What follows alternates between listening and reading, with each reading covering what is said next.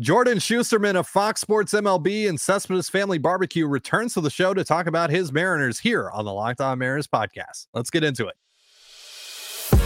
You are Locked On Mariners, your daily Seattle Mariners podcast, part of the Locked On Podcast Network, your team every day.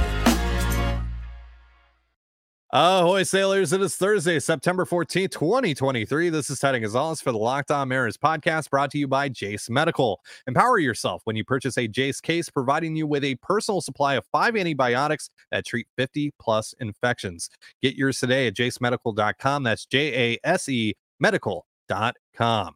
Thank you so much for making us your first listen. Subscribe, like, and turn on alerts if you're watching on YouTube, or subscribe and leave a 5-star review on your preferred podcast platform if you like what you hear. And if you're part of the crew and rock with us every single day, let us know in the comments below. We'd love to hear from you. And if you want to hear from us even more, please consider signing up for our Patreon. You can now get a free 7-day trial to check out the show. The link, as well as our social accounts, is in the description of this episode. Now, we haven't had a guest on in a while, and the Mariners are in the heat of a playoff race after all. So I wanted to change that. And, with Seattle getting a much day off, I felt there was no better time to get Jordan Shusterman, Céspedes Family Barbecue, and Fox Sports MLB, of course, who just so happens to be a big-time Mariners fan, talk about where this team is right now, what his expectations are the rest of the way, George Kirby's comments last Friday, and a whole lot more. So enjoy. Joining me today is one half of the Céspedes Family Barbecue duo and a fantastic writer over at Fox Sports MLB. You can catch his podcast with Jake Mintz, the Baseball Barbecast, wherever you get your podcasts. It's Jordan Shusterman, everyone. Welcome back, Jordan. Oh, thank you so much for having me back on. Always a pleasure. This is an off day. Do you remember what an off day feels like? They've played, 500 games days yeah. Yeah, so it felt. Yeah, give or take for sure. Sweet relief. Yeah. Meanwhile, the Astros are getting every Thursday off this month because that's totally fair. Yeah, there's been some strange scheduling issues. I mean, you can come up with all kinds of nefarious conspiracies. I don't really care to do that, but it's not even really just like the lack of off days. I'm still I got to see the Mariners in Cincinnati last week a couple times, which was fun. But we were marveling ahead of this road trip because they were still in the middle of it.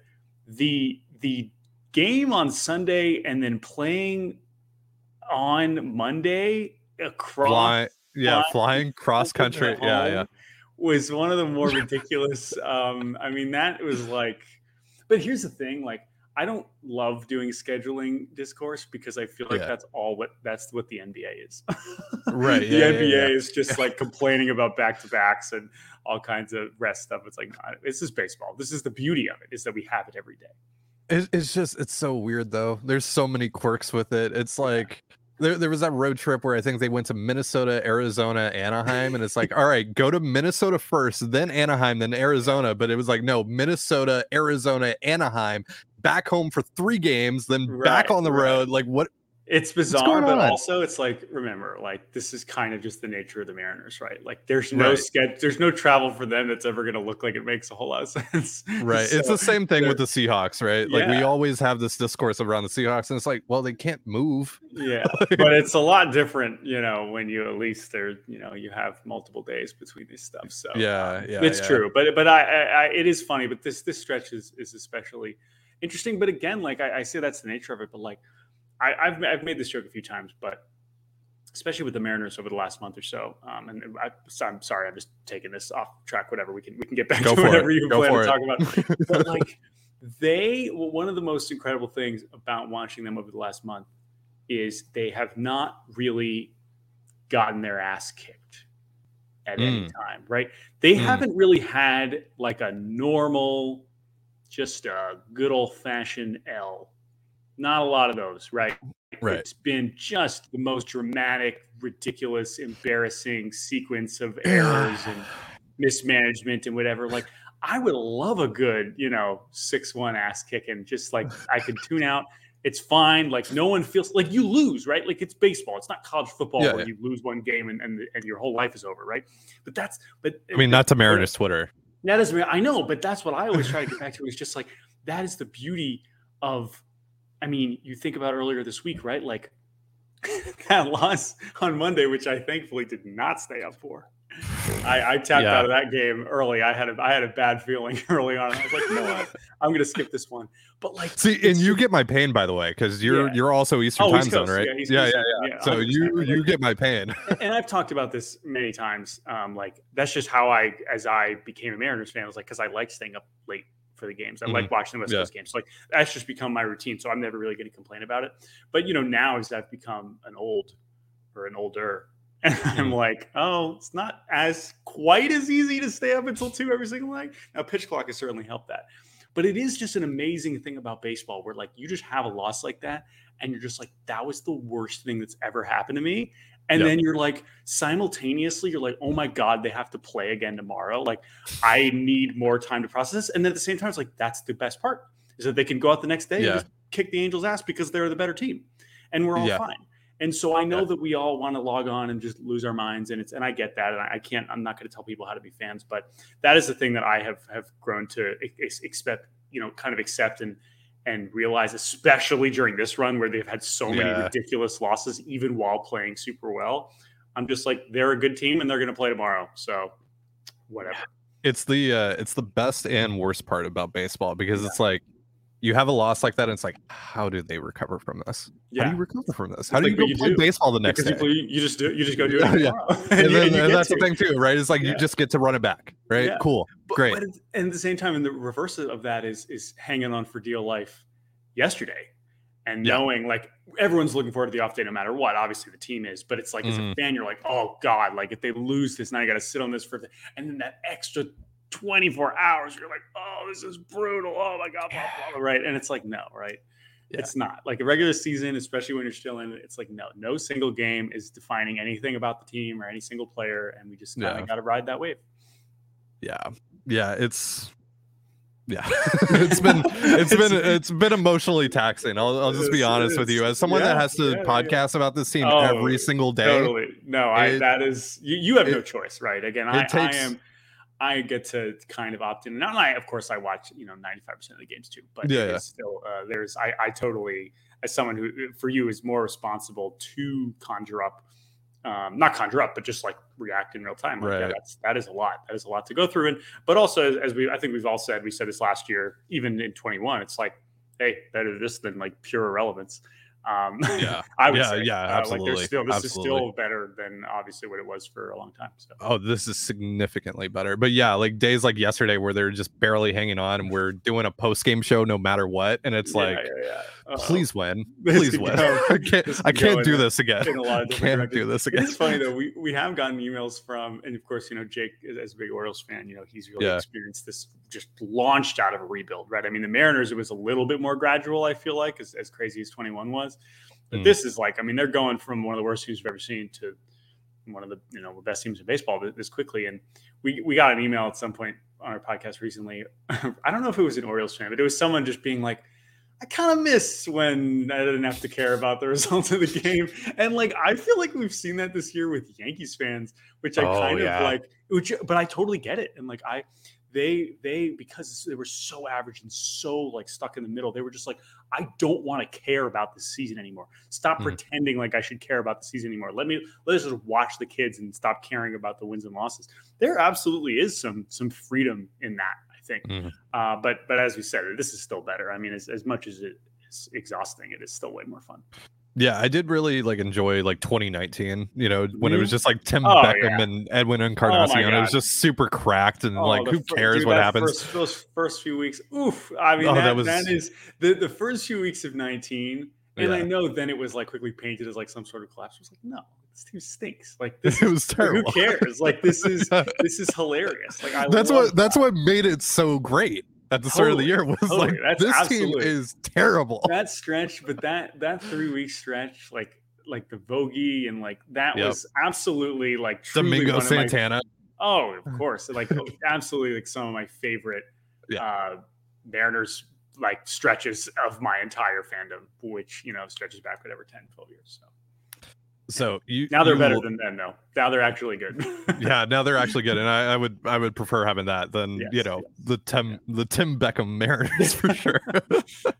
So you love Felix Hernandez. We've talked about this. He's the reason you became a Mariners fan.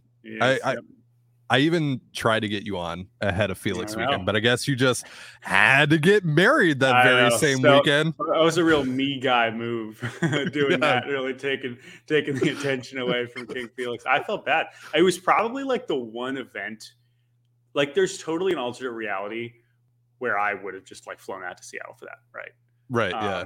But not that weekend. So yes, I did get married on the Sunday of Felix weekend and Mariners Orioles. It was a funny time. Well, I've told you this, off air, but congratulations again on that.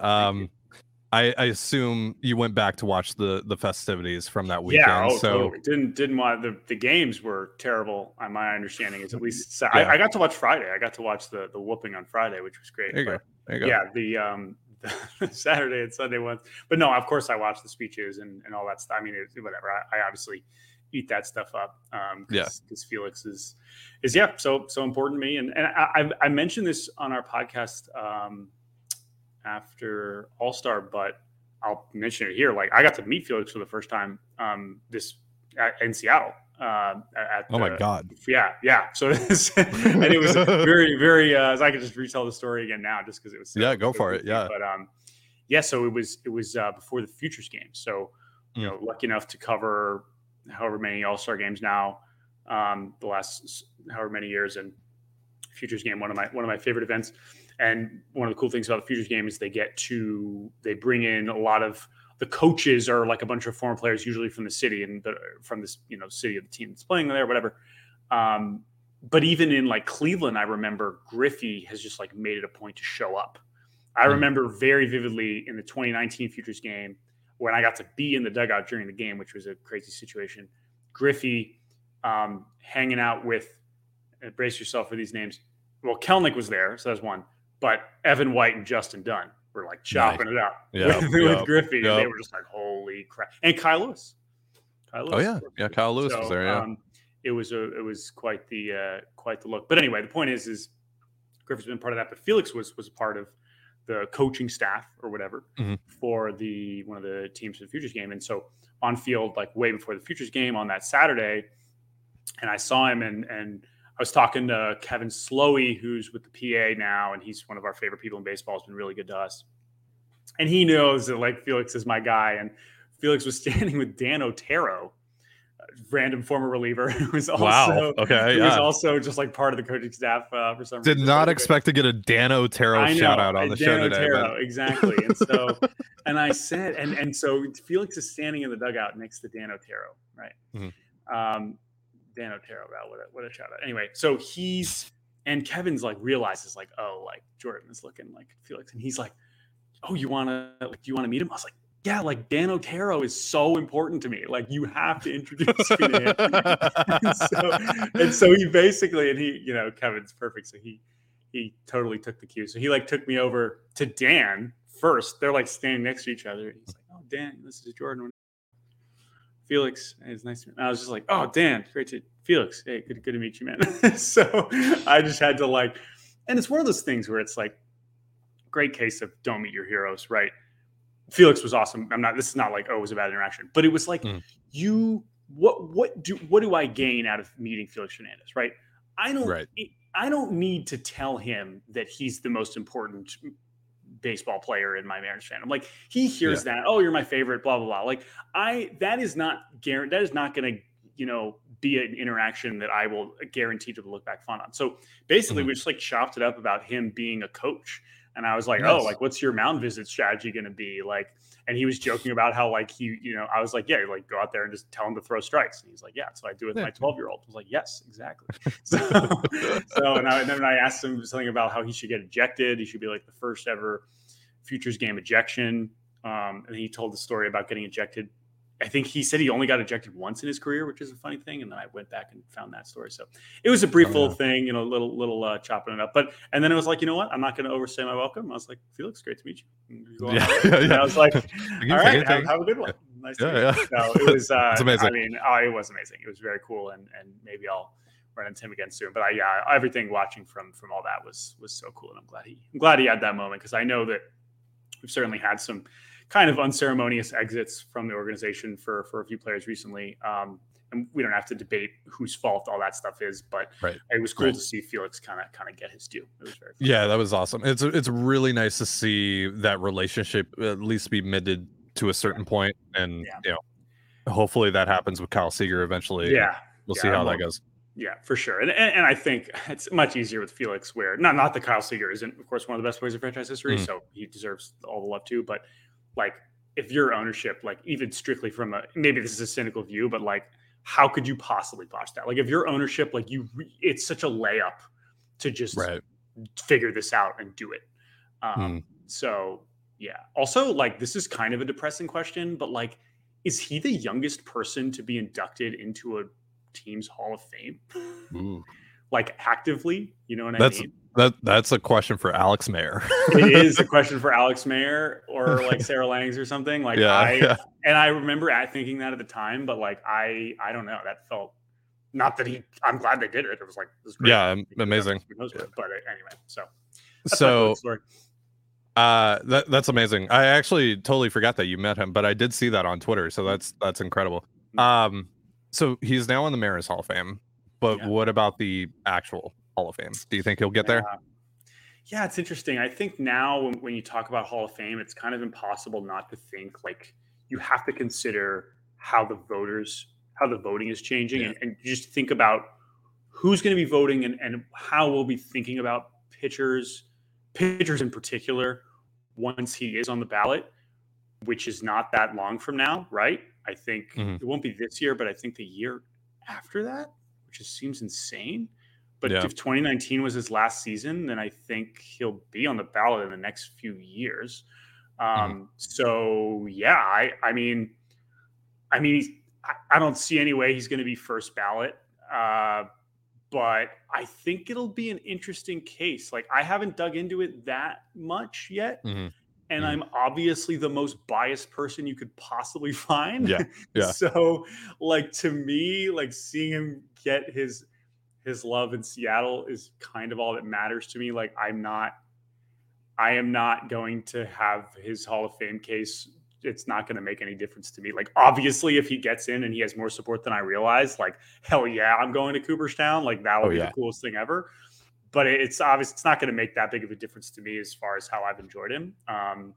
But it's going to be a really interesting case for sure. Because he was whatever. He was one of the 3 best pitchers in the league for 6 years, and not a lot of longevity, but also a lot of longevity because he started when he was 19. And so you kind of, once you factor that in and you realize how many miles he had on before, like, having your prime end when you're 30 is not usually a good sign for getting into the Hall of Fame, but he has a lot of other things in his favor.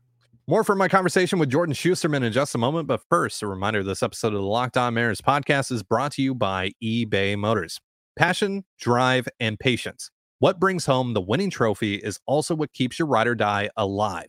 eBay Motors has everything you need to maintain your vehicle and level it up to peak performance. From superchargers, roof racks, exhaust kits, LED headlights, and more. Whether you're into speed, power, or style, eBay Motors has got you covered. With over 122 million parts for your number one ride or die, you'll always find exactly what you're looking for. And with eBay Guaranteed Fit, your part is guaranteed to fit your ride every time or your money back. Because with eBay Motors, you're burning rubber, not cash. With all the parts you need at the prices you want, it's easy to turn your car into the MVP and bring home that win. Keep your ride or die alive at ebay.com/motors. eBay Guaranteed Fit, only available to U.S. customers, eligible items only, exclusions apply.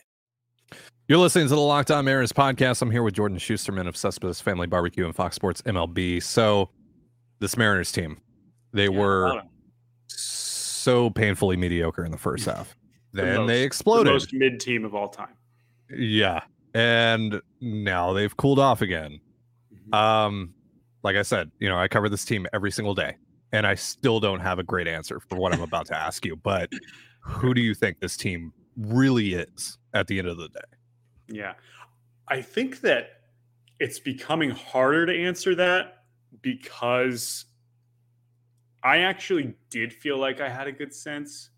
And now that the pitching has started to wear down, and we're kind of relying more on the offense, that it's like, I don't know what this is. And so I think that the question has actually become harder in the recent weeks, not just because they've struggled, but because of how they've been winning.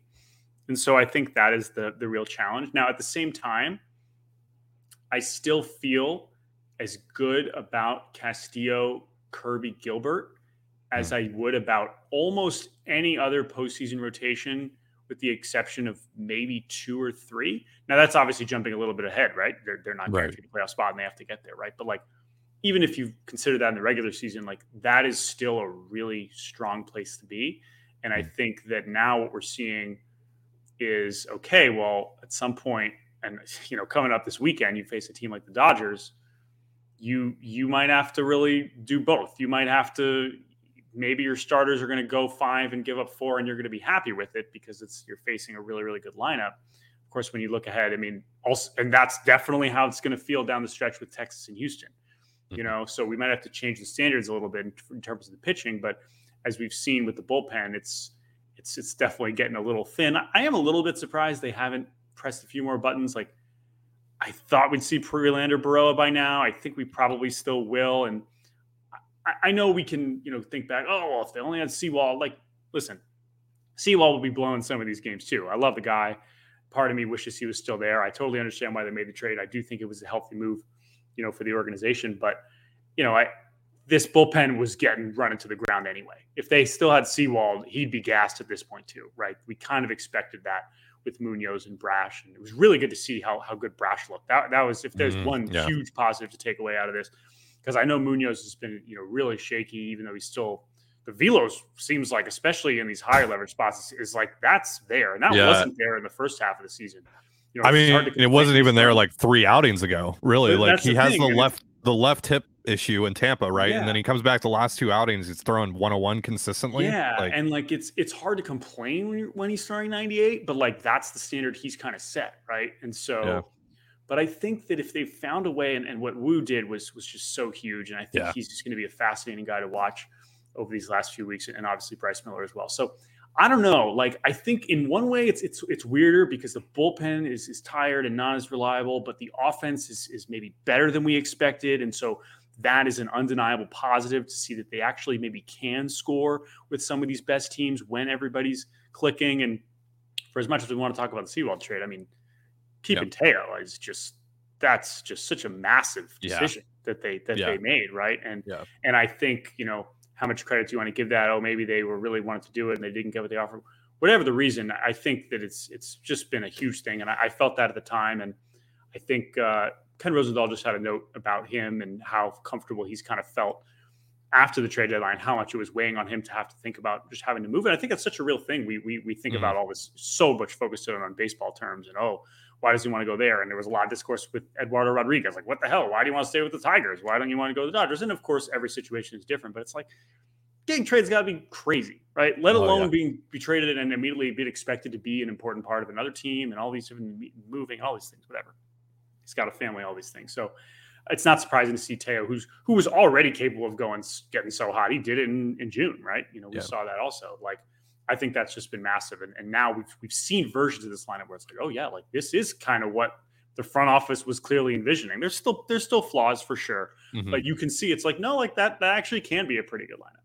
Yeah, like peak Teo. Like I live in Toronto, right? I've seen Teo a lot in person. Like I know what he can be, and like I envisioned that with the Mariners even before they traded for him. I pounded the table for him. They actually did it, and I was just over the moon about it. And I'm like, dude, this is gonna be sick. And then it wasn't. It wasn't for like the first half. It wasn't. So, but now you get kind of peak Teo, right? You see what that can be in this lineup, especially when Julio's doing what Julio's doing. JP's obviously having a career year. Like, this offense has the potential to be very, very good and very, very fun. Yeah. And obviously, Cal Raleigh's been a huge part of that as well over the last month or so. But that's the thing with Teo is like, that's what he did last year too. He sucked in April last year and he kind of heated up after that. So I was always going to be kind of patient. And I think that it was exacerbated by the fact that it's similar to Suarez. When it's bad, it's really bad. Right. Yeah. And it's the kind of at bat that is not pleasant to watch. Right. Mm-hmm. It is there is no Z being seed as the as the front office would say. That is not happening, right? He's going up there to swing, but man, when it's working, he's an impact player. And I've said this a few times, like, he's just an upgrade over Mitch. Like, he is. Like, there's not, absolutely. He was at the time, and I think that it was easy to look at. There's not plenty of reasons to criticize the offseason otherwise. I totally agree with that. But just, it was amidst the criticism of the offseason, there was a lot of flippant, like, oh, and then they just swapped him for him. It's like, no, like, Teo can be better, and he plays. So I love Mitch Haniger. He's, of course, an extremely important Mariner. I wish him the best. But like, that was an upgrade at the time, and it has proven to be that. And it's been a huge, I mean, without him, he's been right there, probably their third most important hitter. The people that said, like, oh, he's a lateral move from Mitch just drove me insane. Even like the Colton Wong stuff, and I know Colton Wong ended up being like one of the worst players in baseball this year, but to say that he was like a lateral move from Adam Frazier was ridiculous in my mind too. No one listen, nobody, and you say, oh, well, that's DePorto's job. He's got to know that Colton Wong is going to become the worst player in baseball. It's like, no, nobody looked at the Colton Wong side. And that one, you at least could have made more of an argument that it was a lateral move. And even still, no one would have thought it was going to go that bad. So that one, like, that didn't work. And honestly, even if it was a lateral move, that would have been amazing compared to what we got. Totally. We would have taken Adam Frazier so fast. Oh, my God. So it's so true. So we go into September with all these teams at the top of the AL West and all these games they have against one another. And it's like, man, this is going to be awesome. This is the best division race in baseball. But so far, it's been an absolute mid-off. The Mariners, as we talked about, have been scuffling. The Astros have lost a couple of bad series. The Rangers can't stay healthy, and their bullpen is a mess. What do you make of all this, and how do you think it plays out? Yeah, I think performance-wise, it has certainly been a little middling in the last, couple weeks. But still, when you look at the players in these lineups and you look at who's playing, this is not the NL wildcard race. These teams are still, all three of them, right? Mm-hmm. Obviously, Houston, don't have to explain how good they can be when they're at their best. I still expect them to win the division. I still expect to see them in the World Series again, whatever. But even Texas, who's been going through it in all kinds of ways that they're in hell. They're in baseball hell. They're in a bad place, and they've won 5 in a row because their offense is that good, and Corey Seager is that good, and Semien is that good, and Mitch Garver has a 930 OPS, and Nathaniel Lowe's awesome, and like, they're gonna get Adolis back and Josh Young back and something like that. Is a freaking lineup. Okay. Yeah. They may have all kinds of issues on the mound that might sink them anyway. There are clear flaws with these teams, right? Like, Houston's pitching is clear, at least starting pitching is clearly not as reliable as they had hoped. That's still pretty good, right? When it's going, Fromber, Verlander, whatever, but like, Javier step back. Brown is kind of a wild card, very talented, whatever. Mm-hmm. That's the weak spot. Texas, I don't have to, whatever, we know. And then Seattle, it's they're the most mercurial on both sides, right? We're seeing all kinds of stuff. We know how shaky the back, of the bullpen has been, and then the offense sometimes just looks horrible, right? Because they have enough guys in the lineup that like to swing, and so when it's bad, they really like to swing. They sure like to swing, right? And so when it's working, it's a hell of a time. But that's the thing. But at the same time, I say that, like, yes, they're clear flaws, but man, when these teams are on, it's not mid at all. They're all on pace to win 90 games for a reason. Yeah, and so that's where I still think that it is as exciting. And I still think we are going to get, assuming Houston doesn't, pull away, which I thought they might be, but then you can't play the strength of schedule game. They go and drop 2 to Oakland. So that's the thing. I think it is going to stay tight enough where those last 10 days are going to be every bit as fun and horrible and stressful as we are all hoping / fearing. Yeah, I'm terrified. Sounds like not. It's just like everyone, I understand. I mean, whatever, as I get to talk about the whole league for a living. So like, as far as a neutral goes, like, it's going to be freaking sweet, but it's, if we're not already there, like, those last 10 days are going to be nuts. But I think the roller coaster of this season has kind of prepared us for this, right? At least a little bit. The whole "it's so over, we're so back, it's so over, we're so back, it's so over." It's the epitome of that. It's literally like this Mariners season has been the epitome of that meme. 100%. But like we said earlier, like, they get to just go out there and play again. So that's right. That's right. Dodgers are going to kick their ass on Friday. Like, guess what? There's still going to be a half game out or whatever. Like, there's like, that's the other thing. The when they won on Tuesday, right? They avoided a 5-game losing streak, which they haven't had the whole season, right? 4 is the longest losing streak. And I believe I meant to check this, but I believe they are one of just a few teams that has not lost 5 in a row, right? And so really hasn't gotten that's what the pitching affords you. Like when you're pitching is that when you have those 3 guys who've been there the whole season, at some point one of them's and they're going to pitch every 5 days. Like one of them is going to be awesome and you're going to win. And so that has just been such, I mean, the fact as painful as all the 500, all the mediocrity was, like better than where the Padres ended up, like there's other teams that just went in the toilet and just spiraled and their season was done before they even had a chance to climb out of it. So they always had a chance to kind of be in the mix at this stage. And now here they are. More for my conversation with Jordan Shusterman in just a moment, but first, a reminder this episode of the Locked On Mariners podcast is brought to you by Jace Medical. Modern medical care and treatment are important, but our global supply chains are fragile. Things like pandemics, natural disasters, and foreign travel may cut you off from the treatment you need. Jace Medical is your solution for that. Just fill out our online form, and one of our board-certified physicians will review it to determine whether medications are safe and appropriate. Then they will send your prescriptions to one of our partner pharmacies where your Jace order will be filled and mailed directly to your home.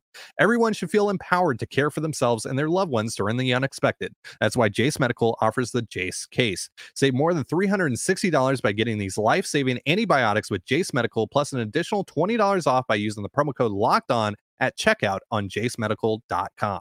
That's JASE medical.com. You're listening to the Locked On Mariners podcast. I'm here with Jordan Shusterman of Céspedes Family Barbecue and Fox Sports MLB. Jordan, the Mariners get into the postseason. What do you think has to happen in order for them to get to their very first World Series? Oh boy. Okay, so we're jumping ahead. Let's do that. They get in. Yeah. I mean, honestly, like, man, that how it shakes out for that first round, whether they win the division or not, could just be a massive factor, right? I mean, I know you're kind of asking me, understandably, I'm sure, about what they need to do, but the path in the American League could just be so wildly different between, right? Like the 3 options here are win the division, and you don't have to play the first week, line up your pitching exactly as you want it, like, hooray, right? We're all fresh. We can all. And by the way, and like you could say this about every team, but if there's a team that could really use those few days off, oh my God, right? After like winning Cal the Raleigh division, can take a nap. Suarez, could, like all these things, right? So like that's option 1, right? Option 2 is you get the second card and you have to go to Tampa Bay. No fun, not a good time. Or Baltimore, right? Okay, Tampa Bay or Baltimore. Tampa Bay, well, I think would really be like maybe worst case scenario. Right? It's not that I'm saying, oh, you should tank to get the sick, whatever. I'm just saying that that would not be a good thing. Tampa Bay has been the best team in baseball at home this year, and I don't have to explain to you why the Rays are good. So that's an option, right? And then the third one is like sneaking in at the very end here, and you're the 6th, but you go to Minnesota. It's like, oh, Minnesota. They talk about postseason failures. Mariners are like, I mean, I think we've had this debate. I don't know if did we do this on here? What's worse, not being in the postseason for 20 years or losing 18 straight playoff games? Yeah. Right? Like I mean, they're both miserable. So it's both really bad. It's both really bad. Really bad. Really bad, right? And Minnesota is a very interesting. They are more now pitching centric. And that's an interesting team. So, but those 3 paths are very, very different paths, right? And so, and in the scenario too, where you're sneaking in, you're probably all hands on deck for that last stretch, and maybe you can't line up your pitching, and now you're worse off for the video. So that's where it does feel like the stakes of winning the division are just so massive. Whereas if they can actually do that, I do think they're in excellent position to go on a real run. I really do. If they can win the division, like that is, and if they do or not, the funny thing about it is, when you're talking about at the beginning of the season, it's like, yeah, duh, if they win the division, it's easier. Like that will mean they're one of the best teams. But at this point, we know these 3 teams are so close together in caliber, right? And so it is going to be about the path. It is going to be about how they're set up. And so I think that they, because of how they're built, would be just so benefiting of winning versus, that first path. So I know it's a bit of a cop-out of the first half of the answer. Other than that, I think that it is going to take a little bit more stability, maybe an unlikely bullpen addition, whether that is Baroa. I don't know if there is someone else. Casey Sadler, like, I don't know what his status is. I don't know how hard he's been throwing. I know he's at least been pitching. Like, I think they're going to have to get a little bit of a boost in that sense, unless Brash could just kind of turn it back on to the best version of himself. And that's the other thing. And then on offense, like, you just really have to hope that Ty and Suarez do not revert to first half versions of themselves, because that's when the offense really because at this point I'm really not worried about obviously Julio or Cal or JP. Like, those dudes have earned it. And even Teo, right? Like, Teo's going to strike out 4 times in some of these big games, but like he is going to make an impact, right? Yeah. But it's those guys where when it's bad, it's really bad. And so I would say that those are the X factors in terms of ensuring that they can go in the long run. Yeah, it's who's going to be that other guy, right? And I think you do need at least one of Suarez or France to not be just an utter black hole in your lineup. Yeah. And if they are, if they are, then you're going to need like Josh Rojas. You're going to need someone like that to just randomly pop. Well, and I would say that's the other thing. And you know, Kalnick is an interesting. You know, he came back and immediately got hurt again. But like, who is? I guess Cal is kind of this, but who is another left-handed bat? Maybe it is Mike Ford. Who knows, right? Like, he's clearly proven more than we ever could have expected, right? I know you have other switch hitters like Haggerty, but that would be your Canzone. Like, that's another thing where you could kind of see it feeling like they need something there offensively. I will say that, you know, Suarez and France, who were so many, like, Gino had a pretty good run there where he was obviously dry, had that crazy RBI streak. Like, I don't want to lump them together too much. Like, Ty's been, I think, by far a bigger disappointment this year, whereas I think Suarez, especially when you consider how good he's been defensively. Well, that's what I was going to say, right? Is like, at least he is valuable defensively at a much more important spot than France. So exactly. And so I understand looking at Gino's offensive numbers and being like, wow, like, what a letdown. But like, also just consider how freaking incredible he was last year offensively in a way that was maybe above what even the most optimistic people were expecting. So he's kind of ended up, like, if I'm like doing grades for the season, like, Gino's still getting like a B or a B minus, you know? If not even a B plus, because of how good the defense has been. Whereas Ty, it's like, come on, dude. So that was where I would say is the disappoint or most important, I think. So last Friday, George Kirby obviously made some comments that got national attention. You know, I don't think anyone is denying that it was a bad look for everyone involved and that he shouldn't have said what he said to the media. But he's young, emotions are riding high. That road trip was a nightmare for the team. He was sick and had to be pushed back like a week before that. There's a lot of important context here that I think people, and specifically former players and even current players, are kind of glossing over with this. And, you know, he's owned up to it. He's apologized. He's moved on. The team's moved on, whatever. We've talked about it on the show. I know you've talked about it on your show. I really appreciated your comments on that. But if you would be willing to reshare your thoughts on it, I know our listeners would love to hear them. Sure. Yeah, I think where I'm at is, and you prefaced it well, right? I think we're all in agreement that like this is not a smart thing to say publicly. I think the context of trying to understand why he would say something like this is pretty important here. And I think that Ryan Divish has done a good job of kind of getting out there and be like, listen, like, this dude takes being not awesome very poorly. And that's not an excuse for it. But I think what he ended up saying, which is, I didn't need to be out there anymore. You know, I'd throw 90 pitches. I actually think what he really was trying to say was, I am pitching poorly. And remember, this is an outing where he walks the leadoff guy, hits a batter, and walks another guy in the first inning. George Kirby walked 6 guys his junior year at Elon. Okay. Yeah. He has the lowest walk rate, like the highest strikeout per walk rate almost in Major League history. I don't know if he still has that. Like, this dude does not issue free passes. Okay. Now, you say, oh, okay, whatever, you struggled, you know, deal with it, own it up. The real disconnect, and I think what expanded the disappointment with this, and I think was what Scott Service was getting at, is how it impacts other people, is that from Kirby's perspective, he was thinking, I am not good enough. When he's saying, didn't need to go any farther, he's saying, I shouldn't have gone any farther because I'm not pitching well. Right. But the problem, as we all know, part of this road trip is everyone's gassed. And so they were obviously going to ask Kirby to go through the bottom of the order. And the home run he gave up was to the 9-hitter Pinto, right? And so you can understand logically where Scott is trying to avoid the bullpen as long as possible. He trusts George. He wants to go there. George is thinking, I'm not pitching well. Like, get me out of here, which everyone piles on and says, loser mentality. You got to be out there all the time. But I think credit to George for being like, I was not very good. Now, that's not what he said, right? What he said, it made it sound like, and the people reading his quotes made it sound like I did my job. I don't have to do anymore. Yeah, but truly, it was the opposite.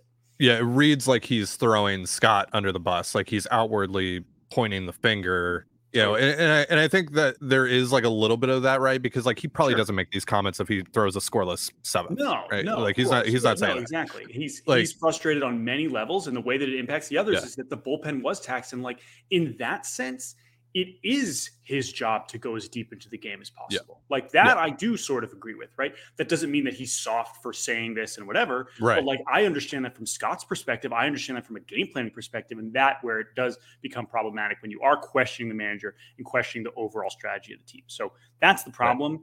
But if you're questioning his character, I mean, and I trust that Mariners fans do not need to have that explained to them. No. Just my issue with it was just it felt like kind of a betrayal of the culture that Scott Service has cultivated there. Like he's never thrown players under the bus. Like say what you want about him, but that's never been something that he's done.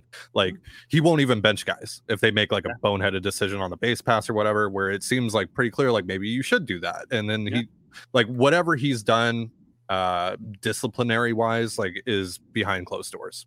Yeah. And so for George to say that, I just felt like that was kind of like stepping out of what the Mariners are about. And so that was where my issue was with that. But again, you know, him owning up to it. And also the thing that we need to keep in mind here as fans is these guys, they're doing these post-game interviews like 10 minutes after the game.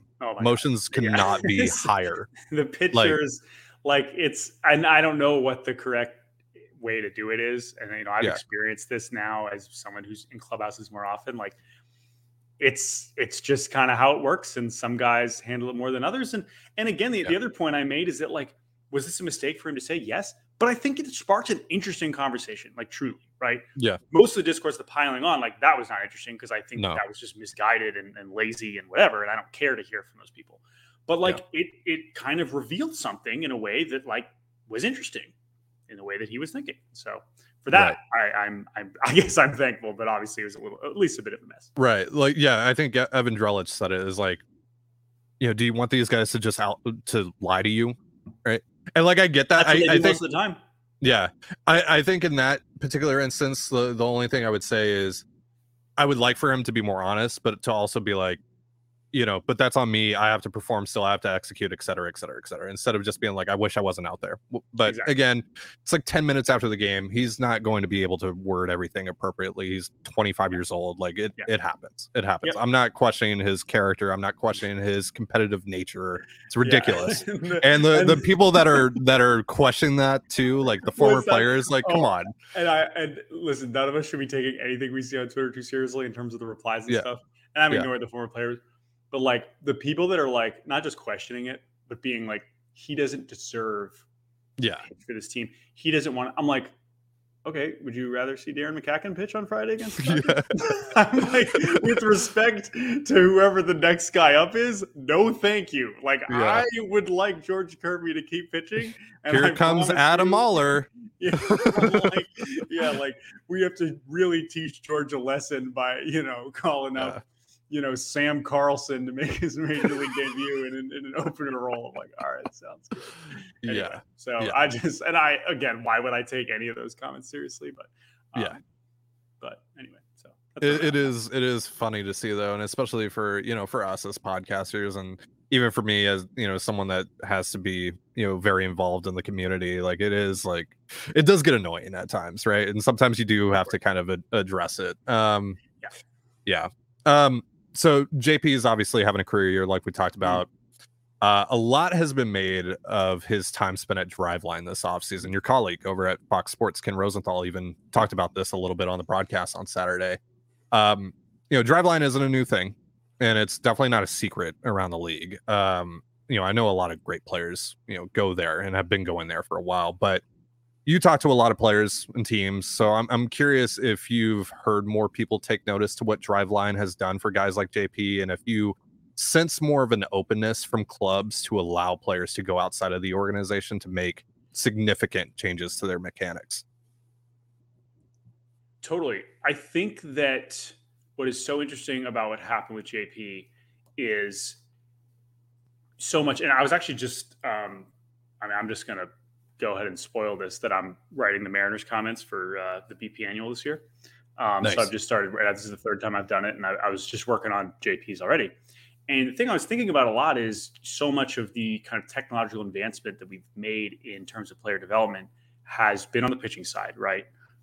So many guys going to places like Driveline, places like Tread, whatever, to throw harder, learn a new pitch, whatever.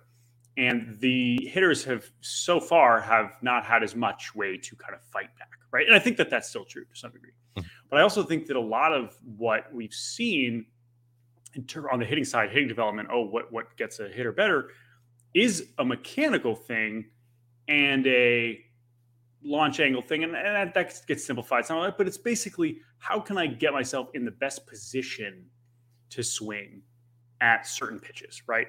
Whereas what happened with JP, like bat speed training and upping your raw power grade when you're 28 or whatever he has done this year, that's what's new, right? And that's where you're fighting back, kind of fighting fire with fire, where it's like, okay, you can add 3 ticks on your fastball.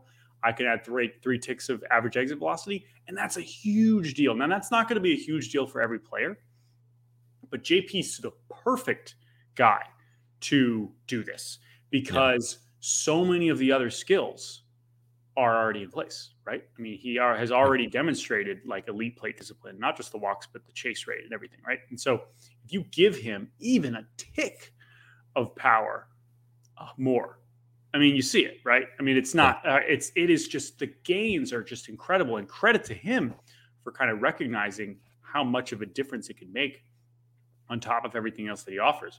So, there are some players where the bat speed, this is clearly not going to be possible for every player, but this is what I'm most interested in. This is the element that I'm fascinated by. Who are the other players that kind of have this kind of profile where it's like, oh man, if they could get the bat speed up more. Baseball America just came out with a fascinating story on bat speed, and because I know MLB's now been tracking bat speed more, and I was going to talk about this on the Barbercast tomorrow, actually.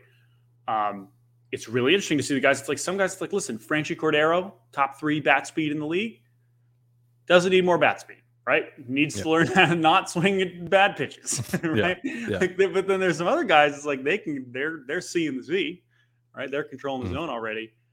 We get them a little bit more juice, and it's a huge deal. So as for specific players, other guys, like I haven't asked around specifically about that kind of thing, but absolutely. I mean, it's only natural that we're seeing more advancements on the hitting side, and I'm excited to see what else those look like, because JP's, I mean, certainly one of the most extreme examples in this kind of way. Well, and I'm going to assume that there are going to be more Mariners attending Driveline this offseason, so I'm interested to see how that impacts them specifically as well. Speaking of JP, he's clearly the captain of the Mariners. I think if you ask Jerry Dipoto and Scott Service what the ideal Mariner looks like, it would be him to a T. Totally.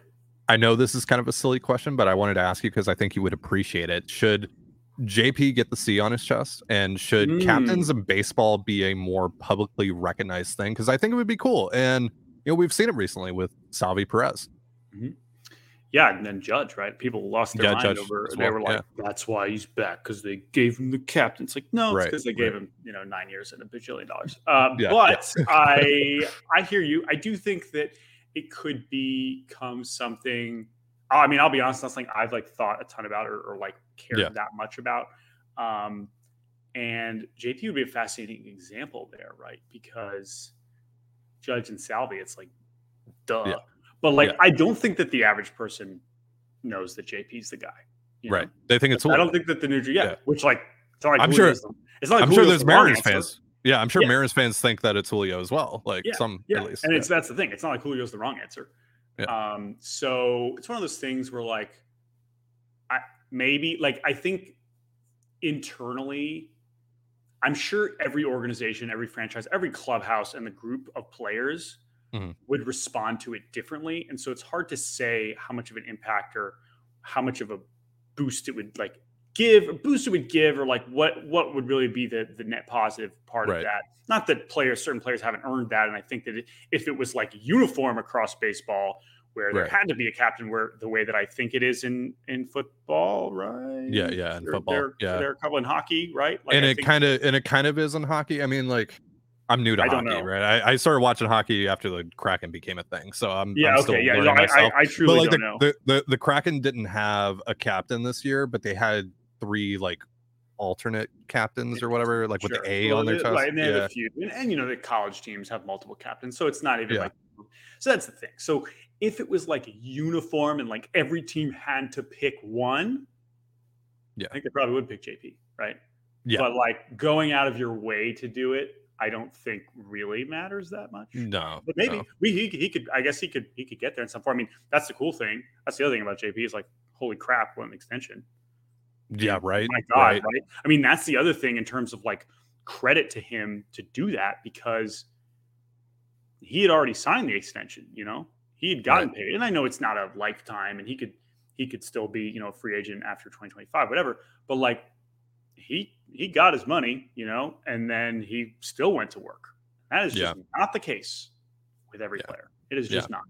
And so that I think is another reason to really give him credit. Well, and credit to Jerry Dipoto and Justin Hollander for sticking by him, right? I mean, they've had multiple opportunities here to upgrade, to spend a lot of money on these guys, and really the only guy that they missed on that I think you're like really like, oh man, I maybe wish they had that one back is Marcus Semien. Oh my God, but like he's truly the only one. And like when I've talked about it with so many Mariners people, like that's the one that still stings for a lot of reasons.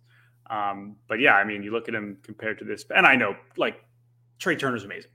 Yeah, of course it'd be cool to have Trey Turner, but like realistically, like I think that they were totally that is an undeniable dub for the Dipoto front office. Well, and I mean, even up until like recently, Trey Turner was pretty mediocre. Oh So and that's still what the hell is he when he's 37? Who knows? But that doesn't mean you shouldn't sign guys. No, absolutely not. Excuse for not spending more money and all these things, but like but trusting JP to become the shortstop is that you just can't complain about that at all. It has been a huge success. 100%. Jordan, I want to thank you for your time. It's always great to sit down with you. Let our listeners know what you got going on, where they can find your work, all that good stuff. Sure. So if you want my Mariners tweets only, J_Shusterman_, which you can see there on the YouTube if you're watching a video. But yeah, foxsports.com, the MLB tab, you can follow my stuff on there. I usually got a couple things coming every week, and postseason, definitely. I expect to be doing some traveling in the postseason, maybe for the Mariners. Who's to say? That would be really cool. Are you coming north of the border potentially? That would be, I haven't thought about that. That would be very cool too. I do not know yet.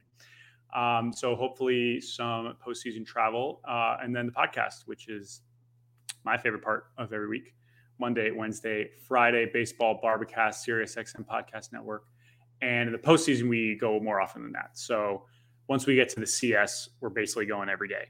So as much reaction stuff as you can get, we go late night so that we more basically what you get for Locked On Mariners, except for like all the best postseason games. So excited to kind of get into that rhythm.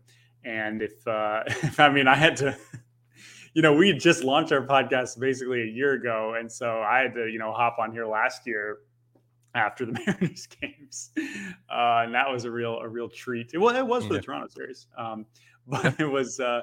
I had a great time after the Toronto series. I bet you did. But yeah, so looking forward to all that. I mean, those are the main things, and yeah, that Céspedes BBQ. We're still firing off those tweets, and we're still calling it Twitter. Yeah, 100%. Never changing. Nope. Thanks, Jordan. Absolutely. Appreciate it. And that's going to do it for our show. Thank you so much for joining us here on the Locked On Mariners podcast. I've been your host, Teddy Gonzalez. Be sure to give us a follow on Twitter at LO_Mariners. You can follow me at Dane Gonzalez, it's DANEGNZLZ, and my co-host Colby over at CPAT11, that's CPAT11. You can also find all that stuff in the description of this episode. Thank you again for making us your first listen. Have yourself a beautiful baseball day, and we'll see you next time. Peace.